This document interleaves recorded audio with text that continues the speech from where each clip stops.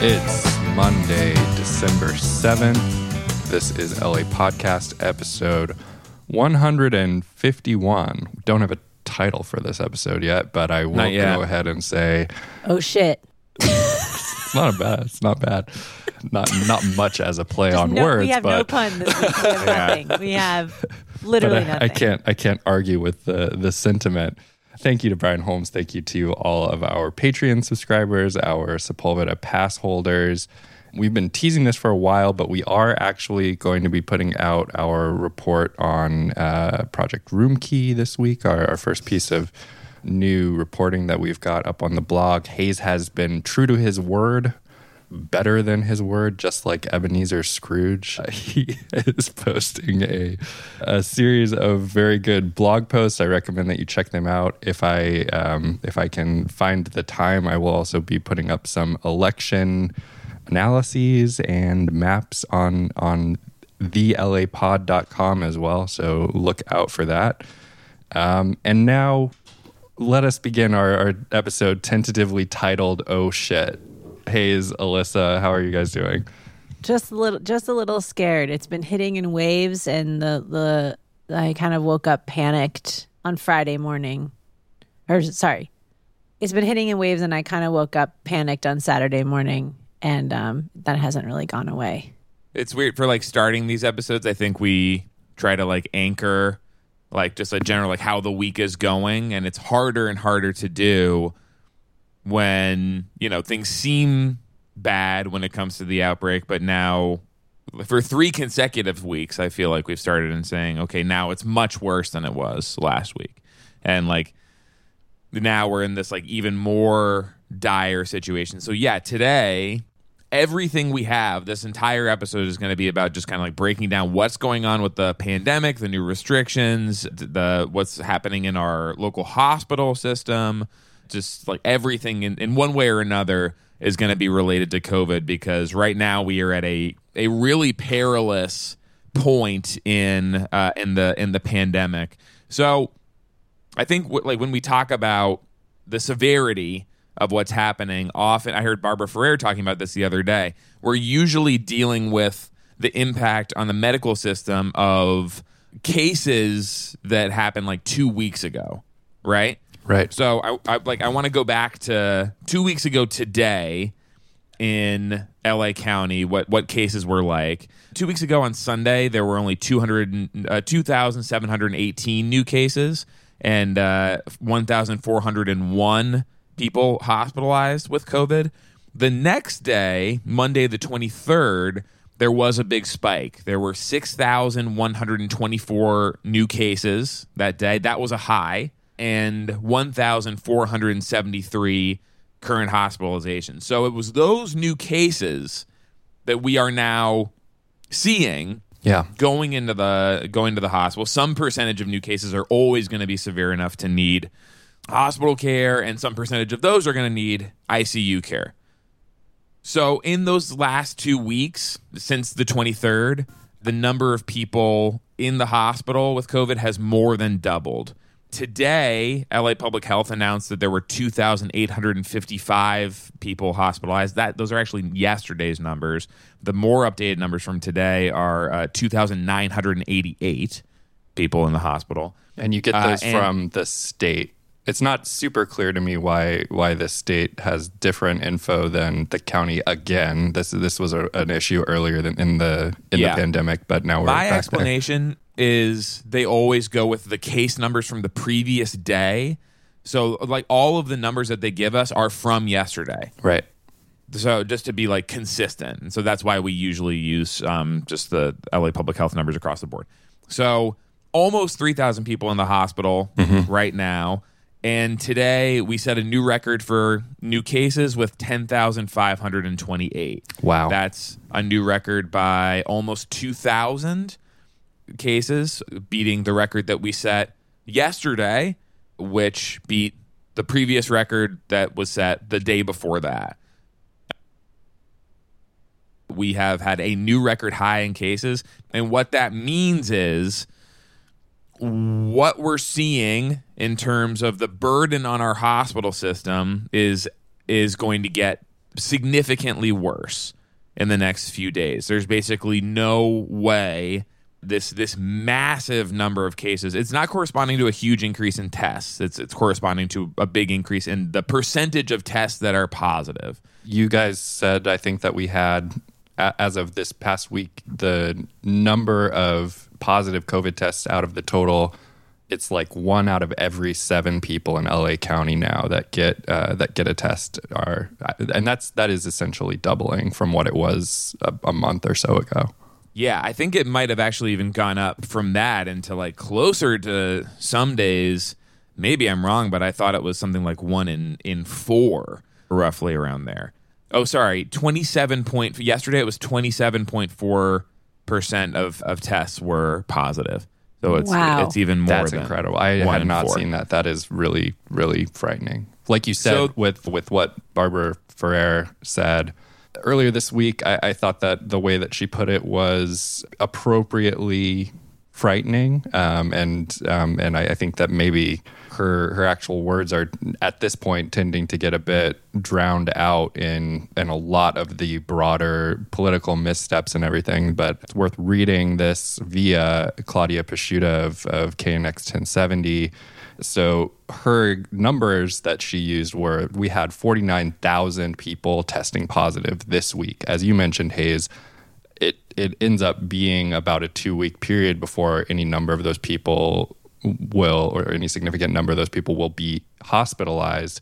If 10%, she says, are likely to end up needing hospital care, that's 5,000 patients that go into the hospital system. And if even 20% of the hospitalized patients, I think traditionally we see more like 25%, then need ICU care, then that means that we will need an additional 1,000 staffed ICU beds above what we have currently. So we are, at this point, baked into an overflow of our existing hospital supply. Yeah, I said 2 days ago that I didn't see any way that we could avoid that, and the 2 successive days were much worse. Right.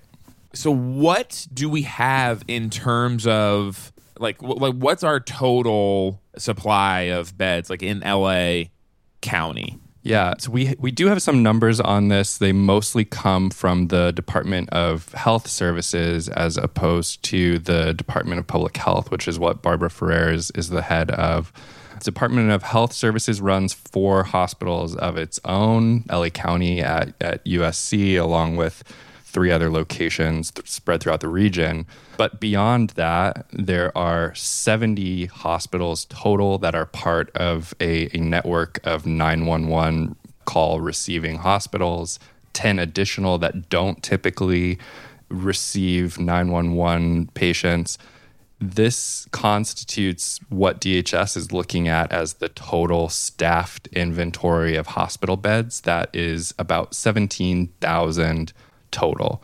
So if we were to just look at that as our non-ICU supply, about 2,500 additional staffed ICU beds, we have around 20,000 beds in the county.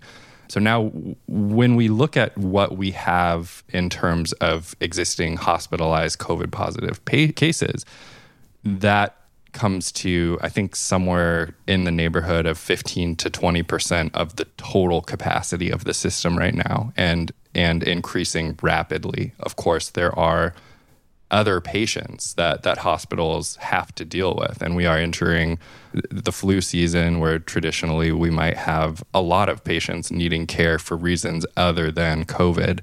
So the capacity of the system is a real concern at this point. And we haven't heard really any big mobilization to open up extra hospital space yet. I mean, I know it was said earlier this week that, you know, the convention center is still ready to go at any point when needed from this summer. But we haven't heard about things like St. Vincent's, the hospital that is in, like Westlake area that was supposed to be staged. Maybe it still is. We don't have the Mercy, of course, returning. I haven't seen any of those. I'm not saying they're not happening, but we just haven't seen the same preemptive announcements for that yet. That's what is so odd about all of this to me. I wrote a little about this on the site. You compare what's happening right now to what was going on in March and April. March and April, when we did the city shutdown, we shut it all down. We shut down basically every industry. We shut down all retail. Every office environment was closed. And of course, like all schools and like public spaces, restaurants totally shut down. And we brought in all this extra space, all this hospital space. So they activated St. Vincent's, which was serving patients for a while and then shut down as a COVID unit. The Mercy ended up, coming up from San Diego or wherever it was, and I think saw like 77 patients. They overdid it in terms of what they needed in terms of capacity. And now we have a much worse situation in terms of cases. Like, we are seeing the nightmare scenario that we were worried about in March and April, where the virus is just running roughshod through the county, just seemingly unchecked. But we don't have that capacity. It doesn't seem to be mobilizing. Garcetti did say the convention center, he had an option earlier in the fall whether or not to just shut it down or keep it on, quote, life support. Not the best choice of words to use. But he did keep it on life support, he said. And so it should be able to be activated relatively quickly. But with all these scenarios, it's an overstretched hospital system that leads to the biggest tragedy of pandemics in various places. That's what happened in Italy and Lombardy and in New York. We could see a situation where medical staff are in much more dangerous situations. There won't be as many of them per patient, and care will start to be rationed, which will negatively affect not just COVID patients, but also people who go to the hospital for other reasons. In general, we also haven't reacted in the county or in the city with quite as much proactivity as other places, or as much as we did in March and April. Retail's open. Every retail business, they're open at reduced capacity, but you can go in. I think it's today, Sunday, that nail salons and tattoo parlors and barbershops are now closing, but they've been open for the last month. I was talking to my neighbor who directs commercials. Those are still going. You can still go to a film set. So it's in this environment. We have fewer restrictions and a much worse outbreak than we've had previously, and we're heading into Christmas. It's hard too, because I feel like you look back at earlier this year, spring in general, I guess, when we did have more of the surge in place in terms of the supplemental hospital beds. Mm-hmm. That ended up largely going unneeded, but it's hard to also assess, because the desired result is that you don't end up with patients without beds, patients without nurses, patients without doctors. And by that measure, it's seems like that was successful, and we had sufficient capacity to meet the demand. It's hard to really say that we shouldn't be doing at least as much now, even though there is I guess at this point there's not a possibility that we won't need that extra capacity. But if the fear is that you end up going with capacity that becomes unrealized, I think that the much more pressing thing is to address the worst, like the tail end of the outcome spectrum that is so catastrophic. There was a really good article in the Los Angeles Times by Jacqueline Cosgrove and Sumya Karlamangla 2 days ago, maybe yesterday, as we're recording this on Sunday. And it was specifically about this increasing need for surge capacity in some parts of, because we deal with a huge area here in Los Angeles County as our reporting jurisdiction.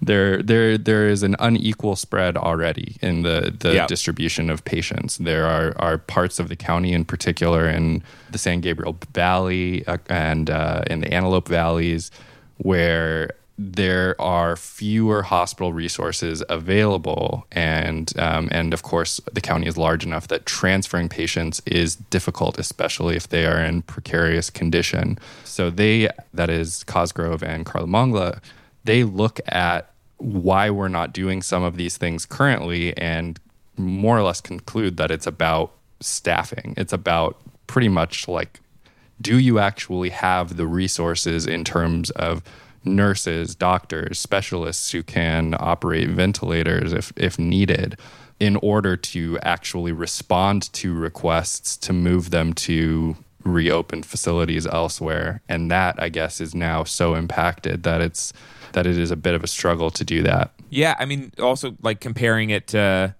March and April, what we also did well then was keep cases from rising too quickly. Yeah. The action that was taken was before really there were any cases in LA County even, or like a single digit numbers, and we shut it all down. And what that led to was a curve that was sort of like a hump, like it was growing, but like the increases in cases were getting slower over time. Our curve looks completely different now. It's inverted. Yeah. We have not seen it start to hump over yet, and we don't have those restrictions in place. This is happening despite the fact that we have total 100% awareness of the virus in LA County now, which we didn't have, I imagine, as much of back in March and April, just like how everything worked. So the menu of options is kind of limited at this point, and no matter what you do now, it's not enough to avoid the biggest disaster because, like we were saying, the cases are already out there. The cases that are going to put people into the hospital and overflow them those people have been infected already. Yeah. And I mean, just in terms of raw statistics, what we were talking about a few minutes ago, when we have this foreknowledge that some substantial proportion of the people who get infected with the disease will need to be hospitalized, the next several weeks look very, very frightening here. And from the place where we were, where Los Angeles had a relatively mild first wave of COVID, now as we start the second wave, LA is looking much more like places that were very badly hit in the first wave. Places like New York City, for example, and it's you run out of words to describe it. It's very, very frightening, and I think that we're all very concerned about how bad things will get over the course of the coming weeks. Just to throw out another statistic, LA County, with about half the population of Florida, I saw Sumya Karlamangla posted this on Twitter. With about half the population of the state of Florida, LA County is registering, I think with these new numbers, probably more cases per day, more new cases per day than the entire state of Florida. So the rate of growth here is very dire. And Florida as a whole has been doing relatively poorly, but apparently twice as well as we are currently. We're not seeing that kind of national and like global attention that Italy and New York got because it is happening all over the country. We're seeing rising cases all over the country. Right. But LA is indisputably a hot spot right now. Even in that landscape of things getting worse, it's happening more quickly here. Alyssa, let's talk about the new restrictions, kind of what happened this week. There were multiple Garcetti shows after a break from November 23rd. He went back on the air. What happened this week in terms of the new rules being put down? Yeah, we had the first show was on Wednesday night, a day later than they usually are. So that it was the longest we had gone without a briefing. So you know me, you're a fan. Yeah. And I will say something else. I went back and listened to our shows, the COVID conversations for the past 2 weeks, and we went through all the county restrictions on last week's show because they had come out and we talked through all of them, what was different. And the week before we were talking about that these were coming. You know, we knew these things were going to happen.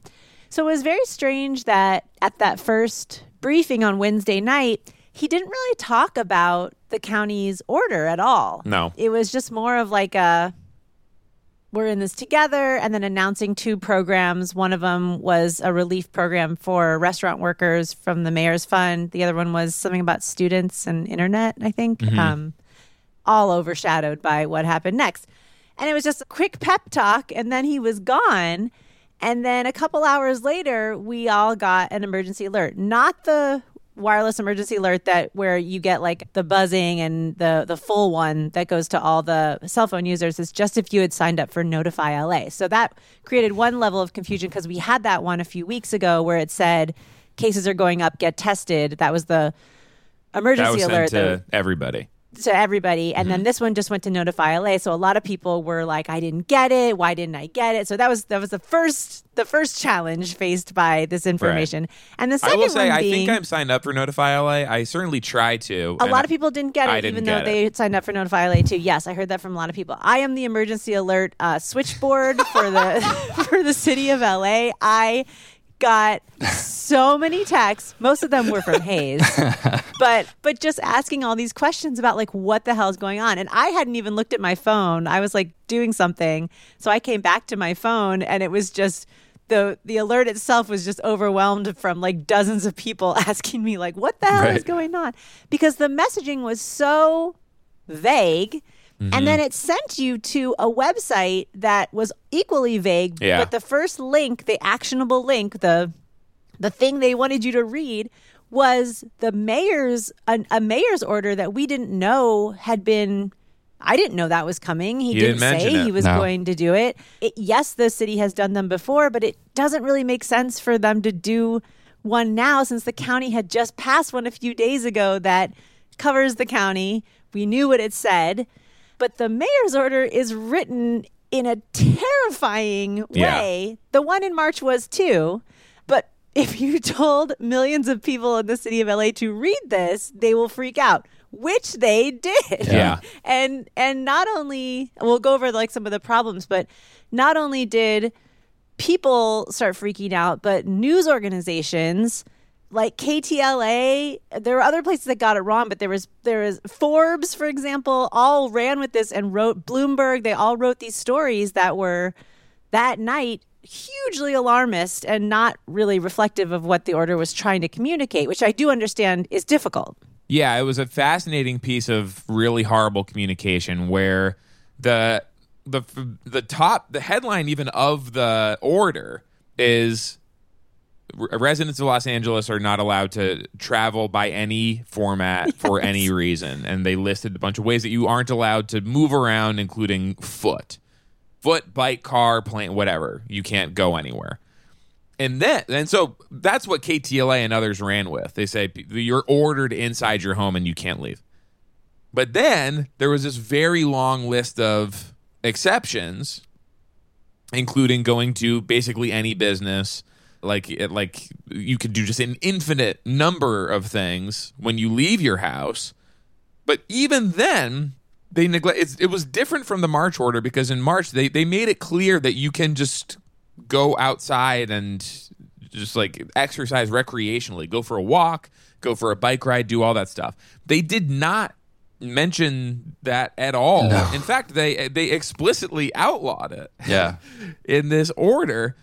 And that was a mistake. Like that, they're acting like now, like it's just a county order. Like, what's the big deal? You were confused. Like that was an actual error, which they had to correct. Yeah, we have to. The messaging, like you said, was terrible. It was so bad. It was, beyond burying the lead. It was like a tactical detonation of the lead. You could not find it if you were looking for it. And so, of course, news agencies had an issue trying to communicate what was in there because it seemed almost intentionally hard to comprehend what was in there.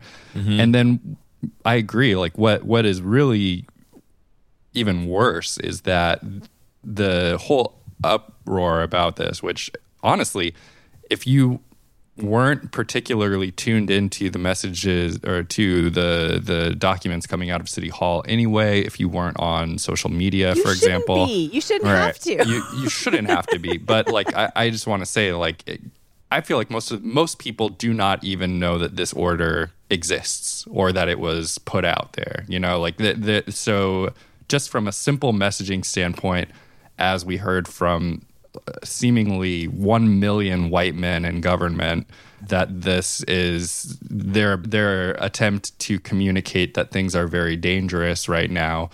Not a great job, because probably most people have not even seen or heard this order in any way, shape, or form. The people that did read it are confused and upset.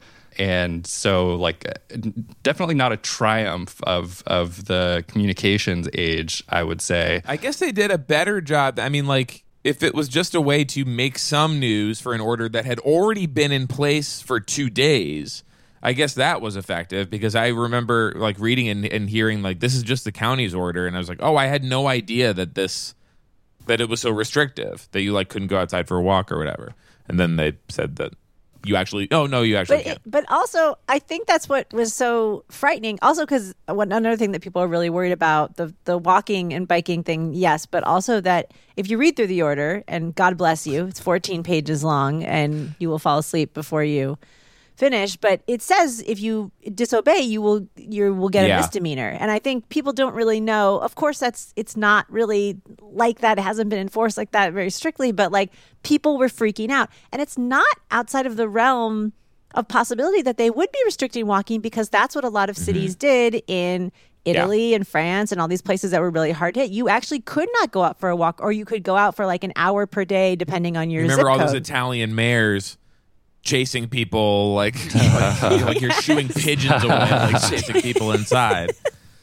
Right. So I think, I mean, it was not only a disaster of communications, it got the right wing folks who want more freedom, quote unquote, really riled up. And to this moment on Sunday, there are dozens of articles just being churned out that say LA mayor bans walking, and people are sharing them at the same rate that they were that night, including like the Forbes, the right-wing Forbes story, and you know, all these other places that have, and God bless places like LAist and LA Times that were, all the reporters were on Twitter together. We were all like, what's going on? Like, somebody help us, and wrote great explainers. But the quotes all from the mayor's office were like, oh, chill out, you're people. Confused. It's just the mirror of the county order. But nobody knew that.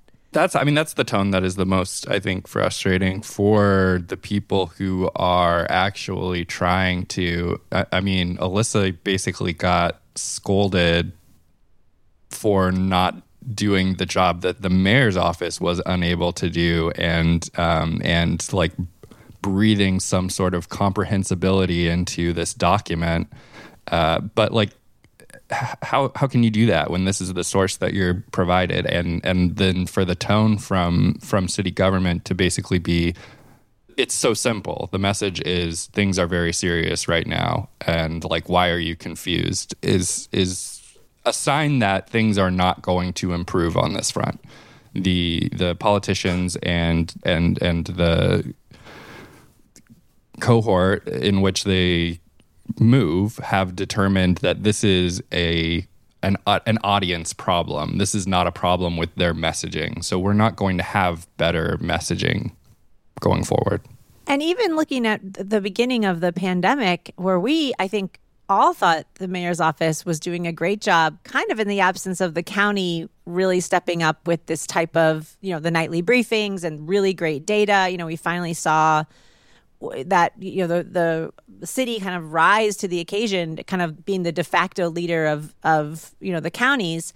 And it seemed, I went back and looked at like the early messaging, and it just seems like it's being done by different people. It may well be because those people might have left or are not doing the same jobs anymore, because it just seems like a completely different tone. The FAQs haven't even been updated on the main city site. you have like some great stuff shared at the nightly events, or they're not nightly anymore, but the mayor's briefings, but none of that translates to the communications and the rest of the Twitter or the social media or any other place that people might get it. Councilmember-elect Nithya Raman put out a thread saying exactly in much clearer terms what the new rules were. And I saw so many people saying like, oh, this is the first time I've ever seen them really laid out clearly. But even that, it took a couple days to sort of figure out exactly what they were. She have to do that. She's got other stuff to do. Well, she's not in office yet, for one thing. Oh, she's just sitting at home. Yeah, that's true. But I mean, it's bad on both sides. It's bad for people who are taking this seriously and want to stay home and are trying to stay home, because a lot of people say that. They're like, what's the difference? Just stay home. Well, no, some people still have to work or go places, and they need to know what they're allowed to do. We also have a curfew on top of this, which nobody has really accurately explained. That doesn't even really come up anymore. No. But that's still a huge concern for people. And then, but on the other side, you have other people who are just being like, well, this is taking away my livelihood and I hate this. And that's going to be a problem, too, as we merge now into this Southern California region that we've been demarcated in by the state. And we'll talk about that next. But we're with other counties now that have much less strict restrictions, and also probably no messaging really on the level that we have from LA County. So I think we're probably going to become the de facto communications for the entire Southern California cohort. Like half the state's population is going to be looking to us to do this right, and we have to do it right. I mean, like you were talking about the press conferences and how they do provide useful information, but I think that's somewhat undermined by the fact that both times this week the press conferences happened, then an order came out 2 hours later that was not meaningfully addressed in the press conferences. The pressers become outdated almost instantly. And the second time that happened was on Friday, where Mayor Garcetti came out and he did talk about how we are, stay home. We are losing our hospital capacity. We sometime in the future, once we fall below 15% of our ICU capacity being available, there will be rule changes that Governor Newsom has introduced that will shut down more businesses, will reduce capacity in essential retail like grocery stores, stuff like that. And then it happened an hour later. Yep. Which I think was well ahead of schedule that was anticipated. We actually beat the order being even implemented by the state. So it speaks to the volatility, right, of this metric that they're using, because we had been what you would probably look at as a comfortable margin above that only days or the day of that announcement being announced. So we had, I think, maybe 8 percentage points above where we needed to be at 15% vacancy, and then very quickly in the space of a day dropped underneath that threshold. I want to, just get off on sort of a sidetrack about Garcetti, because we haven't really talked about his other potential future career options. As we've talked about Department of Transportation for him in Biden's cabinet, that train is sort of leaving the station seemingly without Garcetti being able to federally oversee the train's He's sort movement. Of running after it like in a 1940s movie. But there are all these articles coming out with other, the news media is floating all these other positions for Garcetti seemingly. They're talking about ambassador to Mexico, where some of his family members are from. They're talking about also this kind of climate czar position. John Kerry was appointed to as a special climate envoy in the Biden administration, and Garcetti was talked about as someone who might work in the White House as someone coordinating climate efforts across the country. So what that says to me is Garcetti is open to other positions outside of the actual cabinet. The Biden administration is looking for a place to put him. There's a mutual desire on both sides for Garcetti not to be mayor of Los Angeles anymore. And the climate czar position, I texted you both this at the time, the climate position is looking, I think, very promising for Garcetti. for a couple reasons. One being that it's not something that is Senate approved. So nobody gets a pointer out and takes a photograph and blows it up on a piece of cardboard and puts it on an easel and saying, Mayor Garcetti, is that you in this picture giving the double How many thumbs up are you giving to this? How would you describe what's happening to your right? And also, this is like his thing. Like, Garcetti would love this job. He would love it. He loves going around the country and sort of building his profile in different places.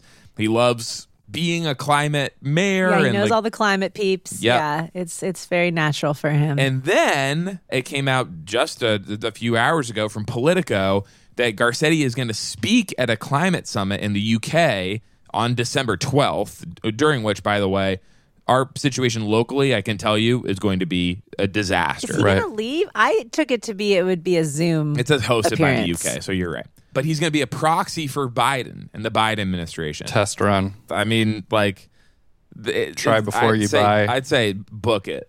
Book it. Yeah, why not? It's not a real position anyway. You might as well. I want to say, I mean, aside from giving our mayor the advice to keep his hands in his pockets during the Zoom call, that, this is kind of funny to see the drawbacks of the Garcetti approach to politics. Like, basically, anybody who ran a credible campaign against Joe Biden is experiencing a huge come up right now.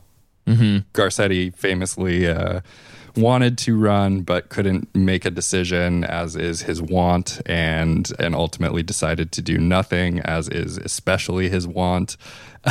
So now you end up in the situation where Pete Buttigieg is going to be like the U.S. envoy to the United Nations, and Garcetti is on track for a much lower profile job, potentially being ambassador to Mexico or this climate czar position, which I think you're probably right he will end up with. But nothing risked, nothing gained, I suppose, is the moral of Garcetti's story. But I do think that it's really just, when you say that climate change is Garcetti's thing, this is definitely the milieu in which he has embedded himself. But LA's climate, as you also said, is a disaster. Our greenhouse gas emissions are worsening. The ozone levels are the worst that they've been in decades.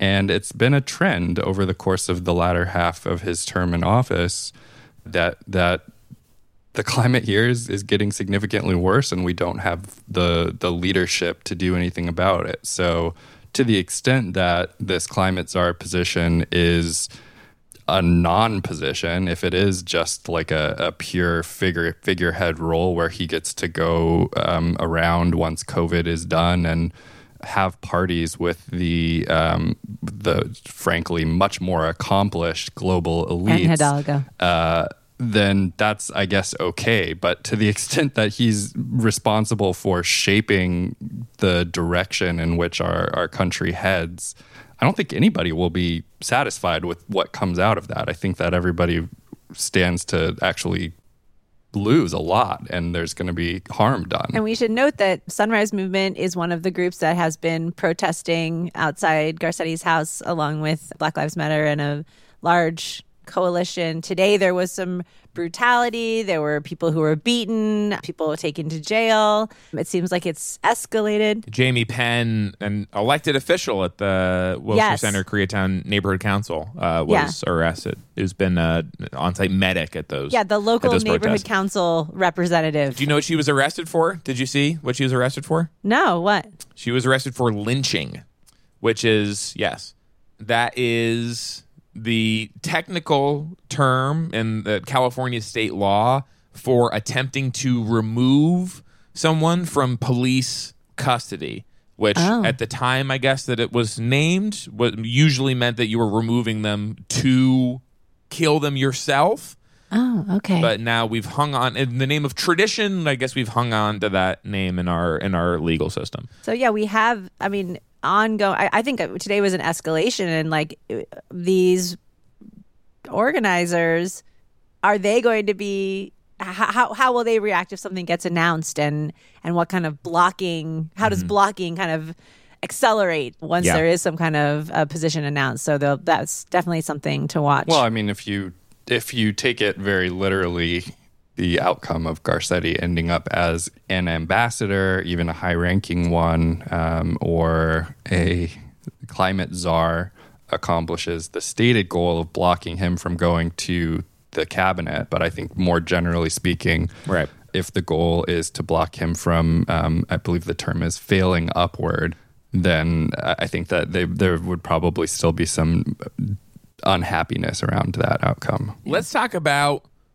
outdoor dining. This was the thing, I wouldn't have necessarily predicted this. This is the thing that really made people snap. Of all the, throughout the pandemic, like all the rules and restrictions being put in place, this feels like the one that led to individuals, municipalities within LA County. Like, this is like the don't tread on me moment, is eating outside. What was the fallout from that this week, Alyssa? Well, I think we talked last week I think definitely last week about maybe how for the last 20 episodes we've probably talked about outdoor dining. Last week we had Lancaster with their lovely mayor coming out and saying, we're not doing what LA County is doing. We're going to start our own health department, which could set its own guidelines. And that the judgment of Paris, I could have called the last episode. God damn it. The guy's name is Rex Paris. We're just going to talk through the title of the whole show. So now we have other cities that have also been saying this. We should also remember, we did talk about this too, how Pasadena and Long Beach already have their own health departments. Yeah. Pasadena's kind of tweaked its own rules. Although with what's going down at the state level, I don't really know if there's any point of going through these motions anymore. But Beverly Hills also passed, I think on December 1st, council decision saying that they're going to set up their own health department. Whittier is going to set up its own health department. So we're seeing this autonomy being craved by these smaller cities, and it's literally just because of dining. Like it's so they can open up their restaurants. I mean, this is such a mess. It's such a mess. It is the result of generations of California politicians coddling this as a valid form of expression, the local control, which, I mean, oftentimes is used to express majoritarian power over things that small majorities should not have absolute control over, and in the case of a health crisis is just downright ludicrous. I personally think that I would say that the reason why outdoor dining is such a pressing issue right now is because all of the governments involved have done such a tremendously poor job in things like messaging, which is apparently an afterthought to City of LA and even Gavin Newsom's administration, which with these regional ICU demarcations that we were talking about in the last segment, they make no sense. They are so quickly replaced by subsequent designations. The map of the state looks like it was drawn by somebody who has never ventured out of the corridor between Sacramento and San Francisco and is not really that interested in the parts of the state where the remaining 75% of Californians live. Just no basis in reality. I think that all of the governments, by managing this crisis so poorly, have left themselves basically no ground to stand on. I think that if you did a really clean, like that, not to say that there would not be pushback. Of course there would. Of course there are still, as our friends at the LA Times like to remind us, 1 million LA County residents who voted for Trump, and many of whom likely do not believe that the virus is real and will not believe that even if it kills them. All of them appeared in my mentions this week. I'd like to give a shout out to each and every one of them that told me that the virus was not real. But I do think that if what we were talking about earlier was the case, if we had a message of things are very serious, there is a stay-at-home order, very similar to what Hayes wrote about on our blog.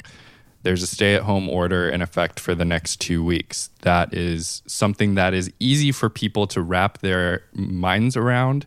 Even if they hate it, they can understand the purpose. They can understand what is happening. And it's not this, Swiss cheese approach where it seems like the government is very desperate to create exemptions that benefit certain businesses. That like people hate this notion of the government picking winners and losers. Of course, it happens all the time, but when it is in this case so obvious and so obviously without other explanatory factors, and you end up with things that have not been demonstrated clearly to spread the virus being forbidden, while things that are more dangerous are allowed to proceed in the name of what appears to be like collecting tax dollars, although government officials say it's because people need to get paid at their jobs and pay rent, et cetera. I mean, this is where I think the breakdown comes in. So I have a segment related to this. Second week in a row, I have a place and thank you. This one is shorter, but this one's good. My place this week is Engine Company number 28, which is stylized as Engine no period 28. It is a restaurant. It's related to what we're talking about. It's at Wilshire and Figueroa. It's right across the street from the Wilshire Grand, the tallest building west of the Mississippi, fraudulently because of the stupid thing poking out of the top. The toothpick. Yeah. Engine Company number 28. It was built as an actual fire department in 1912. It's a nice building. It's concrete, but it's got like a brick facade. And then it was closed in 1967 and was abandoned for the next 20 years, and like when the very like bleak times for downtown. And then in the 80s, somebody looked at this building and said, power lunch. That is where people will go to eat a power lunch, which in the 80s was like a very popular way to eat lunch. So it became this restaurant for like downtown business people, inspired by the regional cooking of firehouses across the country. So like bowls of just like unsauced spaghetti, just like microwave chicken breast. I mean, like I firehouse food is not something that a genre I've ever been that interested, but that's what this restaurant was designed to be. And now it's more like a boring, like new American place, but they do still serve meatloaf and meatloaf sandwiches. So this past week, this restaurant sued the county of Los Angeles. After the last health order, outdoor dining was banned. The California Restaurant Association, which is the big lobbying group for restaurants in the state, they sued the county. They called the ban unconstitutional. And then also, separately, just this restaurant did on its own, Engine Company number 28. And so I'm reading this LA Times article. I'm like, why does this restaurant do its own lawsuit? Right. Like, what's happening? And I see its lawyer is Mark Geragos. And Mark Geragos is a super lawyer. He's like a defense lawyer. He was most famous for representing Michael Jackson in his molestation case. Yeah. And Scott Peterson for murdering his wife. Yep. At the same time, simultaneously, he was representing those cases. It's a big year for anybody. Yep. He also represented Chris Brown, also still represents Colin Kaepernick, also represented Jussie Smollett. He's from LA. He went to Flint Ridge Prep. He's like a luminary in the Armenian community. And now he represents the Fireman restaurant. And I was like, why? Why is Mark Geragos representing this restaurant? The answer is very simple. He owns a restaurant. He owns a whole building that it's in. His office is above the restaurant. But the story of his ownership is very interesting. He bought this building with his partner, Brian Kabatek. And the two of them just like love architecture. They bought this building in 2007 for $10 million. A very good deal. They also bought the Fine Arts building on 7th, which is most famous for being Joseph Gordon-Levitt's character Tom's favorite building in Los Angeles. I knew you were going to say it. I knew that was going to be. In 500 Days of Summer.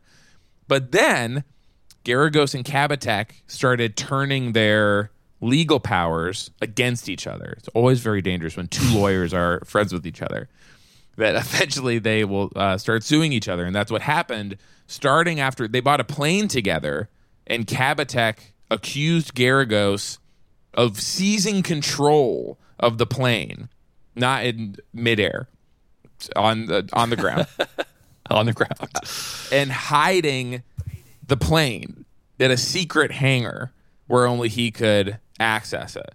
So they had this huge falling out. Kabatek moved out of the firehouse. He used to have his office there too. And now Geragos is in there alone, and he's suing the county separately. Probably has something to do with the fact that he also sued Travelers Insurance for not reimbursing him for his business being affected by COVID.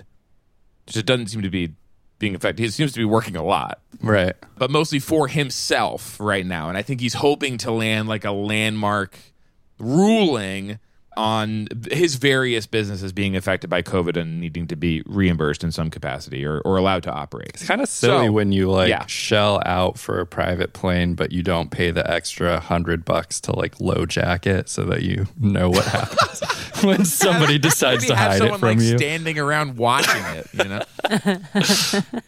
So what's really interesting about this case is there's this judge, James Chalfont, who is involved in a lot of like big cases in LA County, who has not given a ruling really yet, or hasn't even really agreed to like review the case in a meaningful way. But he did say that the county on Tuesday, tomorrow, as you're listening to this, has to provide evidence as to why outdoor dining is dangerous, what evidence they're going off of. That evidence is like kind of hard to come by, especially in LA County. We don't have contact tracing at all. Like it's like this kind of thing hasn't really been fully documented yet. We do have contact tracing. I mean, we do have a contact tracing. Yes, we have a contact tracing system, but not one that is it's not enough providing us with like information right now. And, you know, like I don't think we know exactly how people are like the virus is everywhere, so it's hard to say how someone is contracting something. What I would be most concerned about is not necessarily the people who are eating outside, but just the additional people that now have to be inside the restaurant because of needing servers to be going in and out. Servers are around unmasked people all day long. Even though it's outside, it's an airborne virus. It hovers, and it just adds to the number of people that have to be in the place. That would be the primary consideration for me in shutting this down. But I'm curious to see what the county says. But isn't the data we're completely screwed and we don't have any capacity if even one person got sick at your restaurant? I mean, but so that's sort of the thing, right? Is like this I feel like is they've taken it so far that it is potentially now a legally fraught approach. I don't think that there's much in the way of dispute about the ability of state and local governments to effectively shut down everything. I mean, we did it. There weren't really legal challenges to it. I think that really the two exceptions that have been made most clearly are protests and religious services on First Amendment grounds. But when you are going through and you're making 14 pages of exceptions to your order and saying all of these things are still valid expressions of like public movement, then I feel like you actually do open yourself to the challenge of what makes one of these activities more valid than another. And are you just arbitrarily using your authority to shut down things that are not personally beneficial to you as a representative of the government?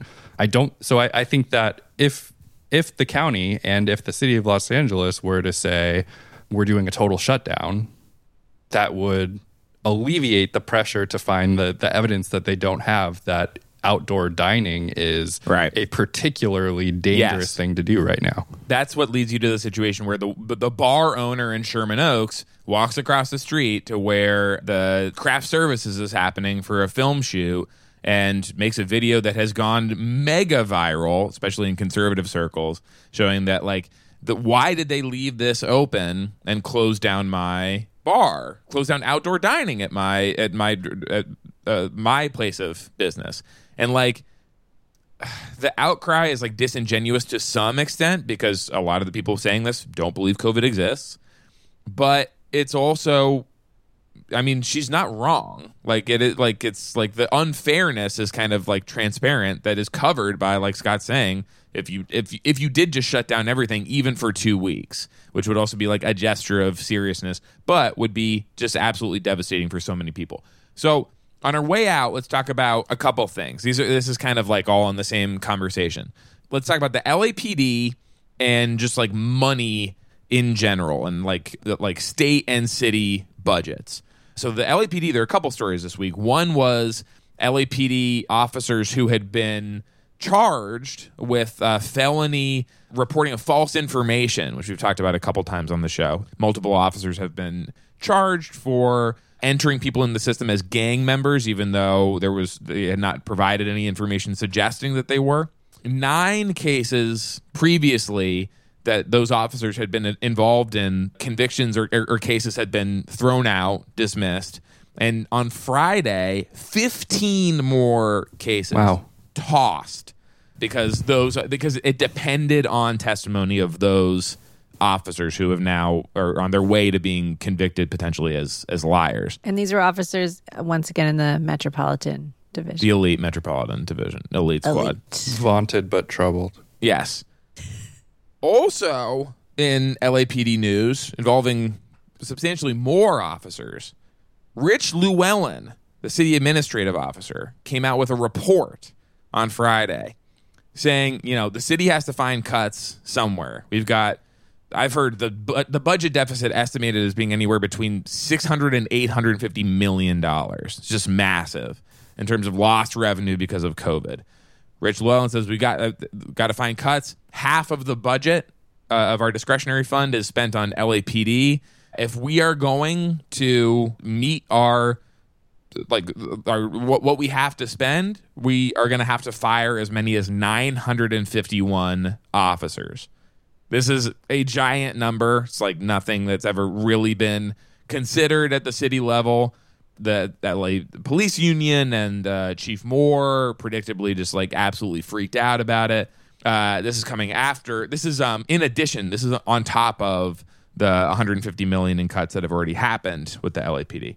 But all of this, I want to talk just like briefly about like how all of this is kind of like messaging. Like with when we talk about budget deficits right now, it's kind of a marketing thing where the city and the state are trying to send a message in an effort to get bailed out or to get something else to happen. This report came out from Rich Llewellyn's office to try and get LAPD back to the bargaining table to delay the raises that they got last year. It's like kind of a threat, but it's saying like it's like your mom holding your Game Boy over the trash. And like she'll let it go, if you don't agree to do whatever. But like she's not going to drop your Game Boy in the trash.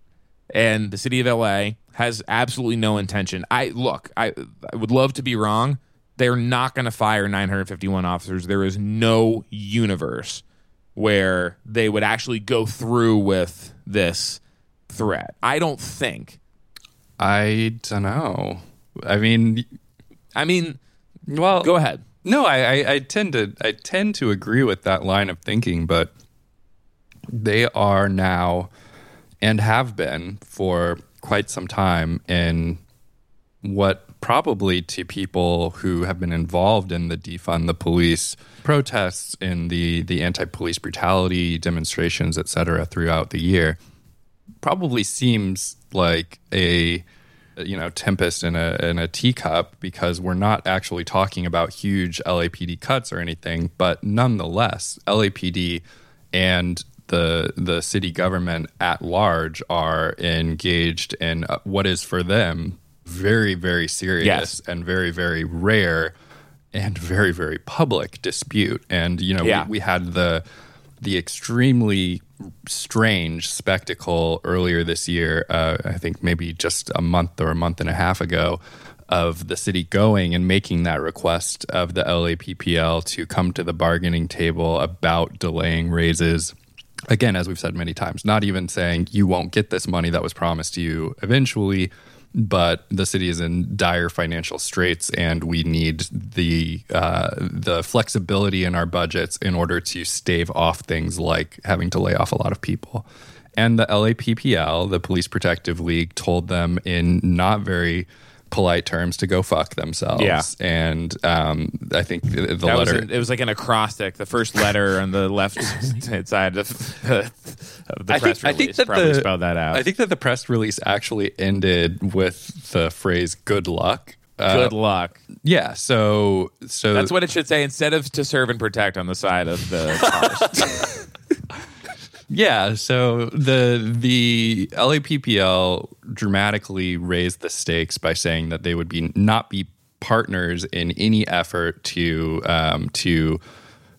forfend the fiscal cliff that the city finds itself in. Which they're still saying, by the way. I mean, this only came out on Friday, but like no indication that this is working towards getting the police union back to the bargaining table. And when they asked Garcetti about it, when Claudia asked all the good questions. Wonderful Claudia Pasciuta at KNX, always reliable to ask a great question. She asked about like, what do you think about? Are you trying to get them back to the bargaining table? What do you think that they won't do it? And he said, we're talking to all the unions. We're bargaining with all the unions. It's like, no, you're not. They actually, no, you're not. They refuse. I mean, I guess that's communication when they send you a letter saying we refuse to negotiate with you. Yeah, that's the opening of negotiations, famously.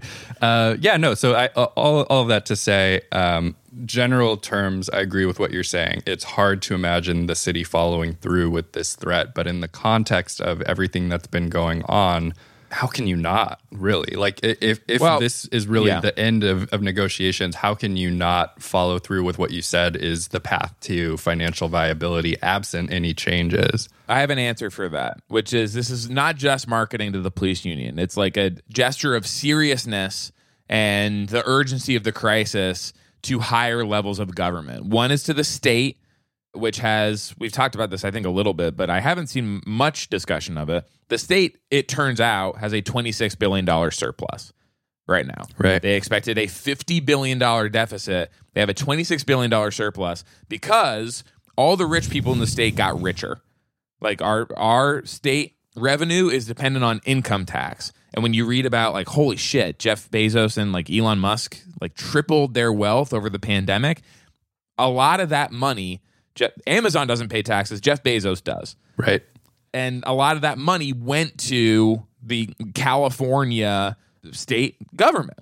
And that's why we have a surplus right now. A lot of that money has to go towards refilling cuts that were made to like the school system. That's where it'll go first. I think $11 billion was cut from schools and things like that. But there is money to be given out to struggling municipalities. Maybe not necessarily to like refill budget deficits, but to do things like, I think California could single-handedly, for example, bring back the boosted unemployment payments if they wanted to, which held up the entire economy for months in the pandemic. But the real target, the one that has the bullseye on it, is the Biden administration. Yeah. And that's what they are, and Nancy Pelosi in Congress. And they are fighting so hard. Like in all these negotiations, what the Democrats are really, really pushing for is what the Republicans call the blue state bailout, which is like giving big cities and big states just money to refill their coffers, to like tide over their budgets. And particularly transit, which our transit systems are going to fail. Yes, they are. And so that is, I think, what we're holding out for. And in the current negotiation, the $1 trillion or like a $900 billion package that looks like it might have enough support to get out of the Senate, that I think is what LA is saying. Hey, we're in huge trouble here. We're about to fire 1,000 cops. Our transit system's failing. All these other horrible things are happening. We need a lot of this money. So some of it is like selling. We do have a budget crisis, but we are also as a city working to sell it extra hard, I think, to a number of different parties. Does that Makes sense. Yeah, it makes total sense. And I think you would absolutely love to see the state come through for the many municipalities that are failing right now, and also for the unemployed Californians. I wonder. I think that there's probably something to the notion of levers in City Hall being activated to be like, Rich Llewellyn, please give us something that we can just hand over to Biden's transition team. I think, there's probably something to that. Yeah, that's it. Boy, what are we going to talk about next week? Like, what is it? What is going to be happening next week? 10,000 cases today. Just what are we going to be dealing with? And for anyone who is primarily a fan of the show for our discussion of the federal corruption case at City Hall, I'm so sorry that we didn't get to this week. There was another indictment, one that we've been tipping forever. I think part of why we haven't talked about it is like it was disappointing for me. I'll be honest. You know, as like a fan of Eddie, like ongoing series, you're like, oh, I've been waiting for this episode forever, and it was like pretty flat, and there was nothing we didn't know. Ray Chan, former deputy mayor, former head of building and safety for the city of LA, was finally indicted. He was individual one in former council member Jose Huizar's earlier indictment. Now he has been brought in on a bunch of counts. How many counts, Scott? God, 40 some odd, I think, total and counts. You've been going through this new document, right, and adding it to the master file that you have going. Yeah, I'm going to open source the LA podcast timeline. Yeah. But was there anything real? I didn't see much that was new. I had said for a long time, after the election, he's going to get brought in, and it's going to implicate somebody else who was running for election on November 3rd. And it did a tiny bit, but not that much. Yeah, I would say that the biggest news is in terms of who is being charged here, and I do think we should give it a fuller segment. But what we see is the difference in treatment between Fuer Yuan, who signed a non-prosecution agreement with the federal government. That was not the case with Wei Huang, another developer operating in the downtown area, working on the LA Grand Hotel.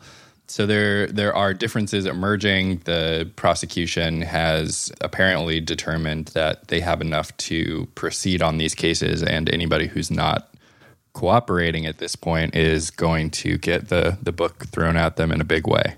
But we have there's been no plea agreement in Ray Chan's case, right? He hasn't pled anything. No, so this was the first time that charges were brought against him. So he will have the ability to enter a plea whenever his arraignment is. So we'll talk about this more in a future episode when we have more time and, other disaster permitting. Thank you for listening to LA Podcast. We'll be back next week. Bye. Going on here? Is this space hell or is it paradise?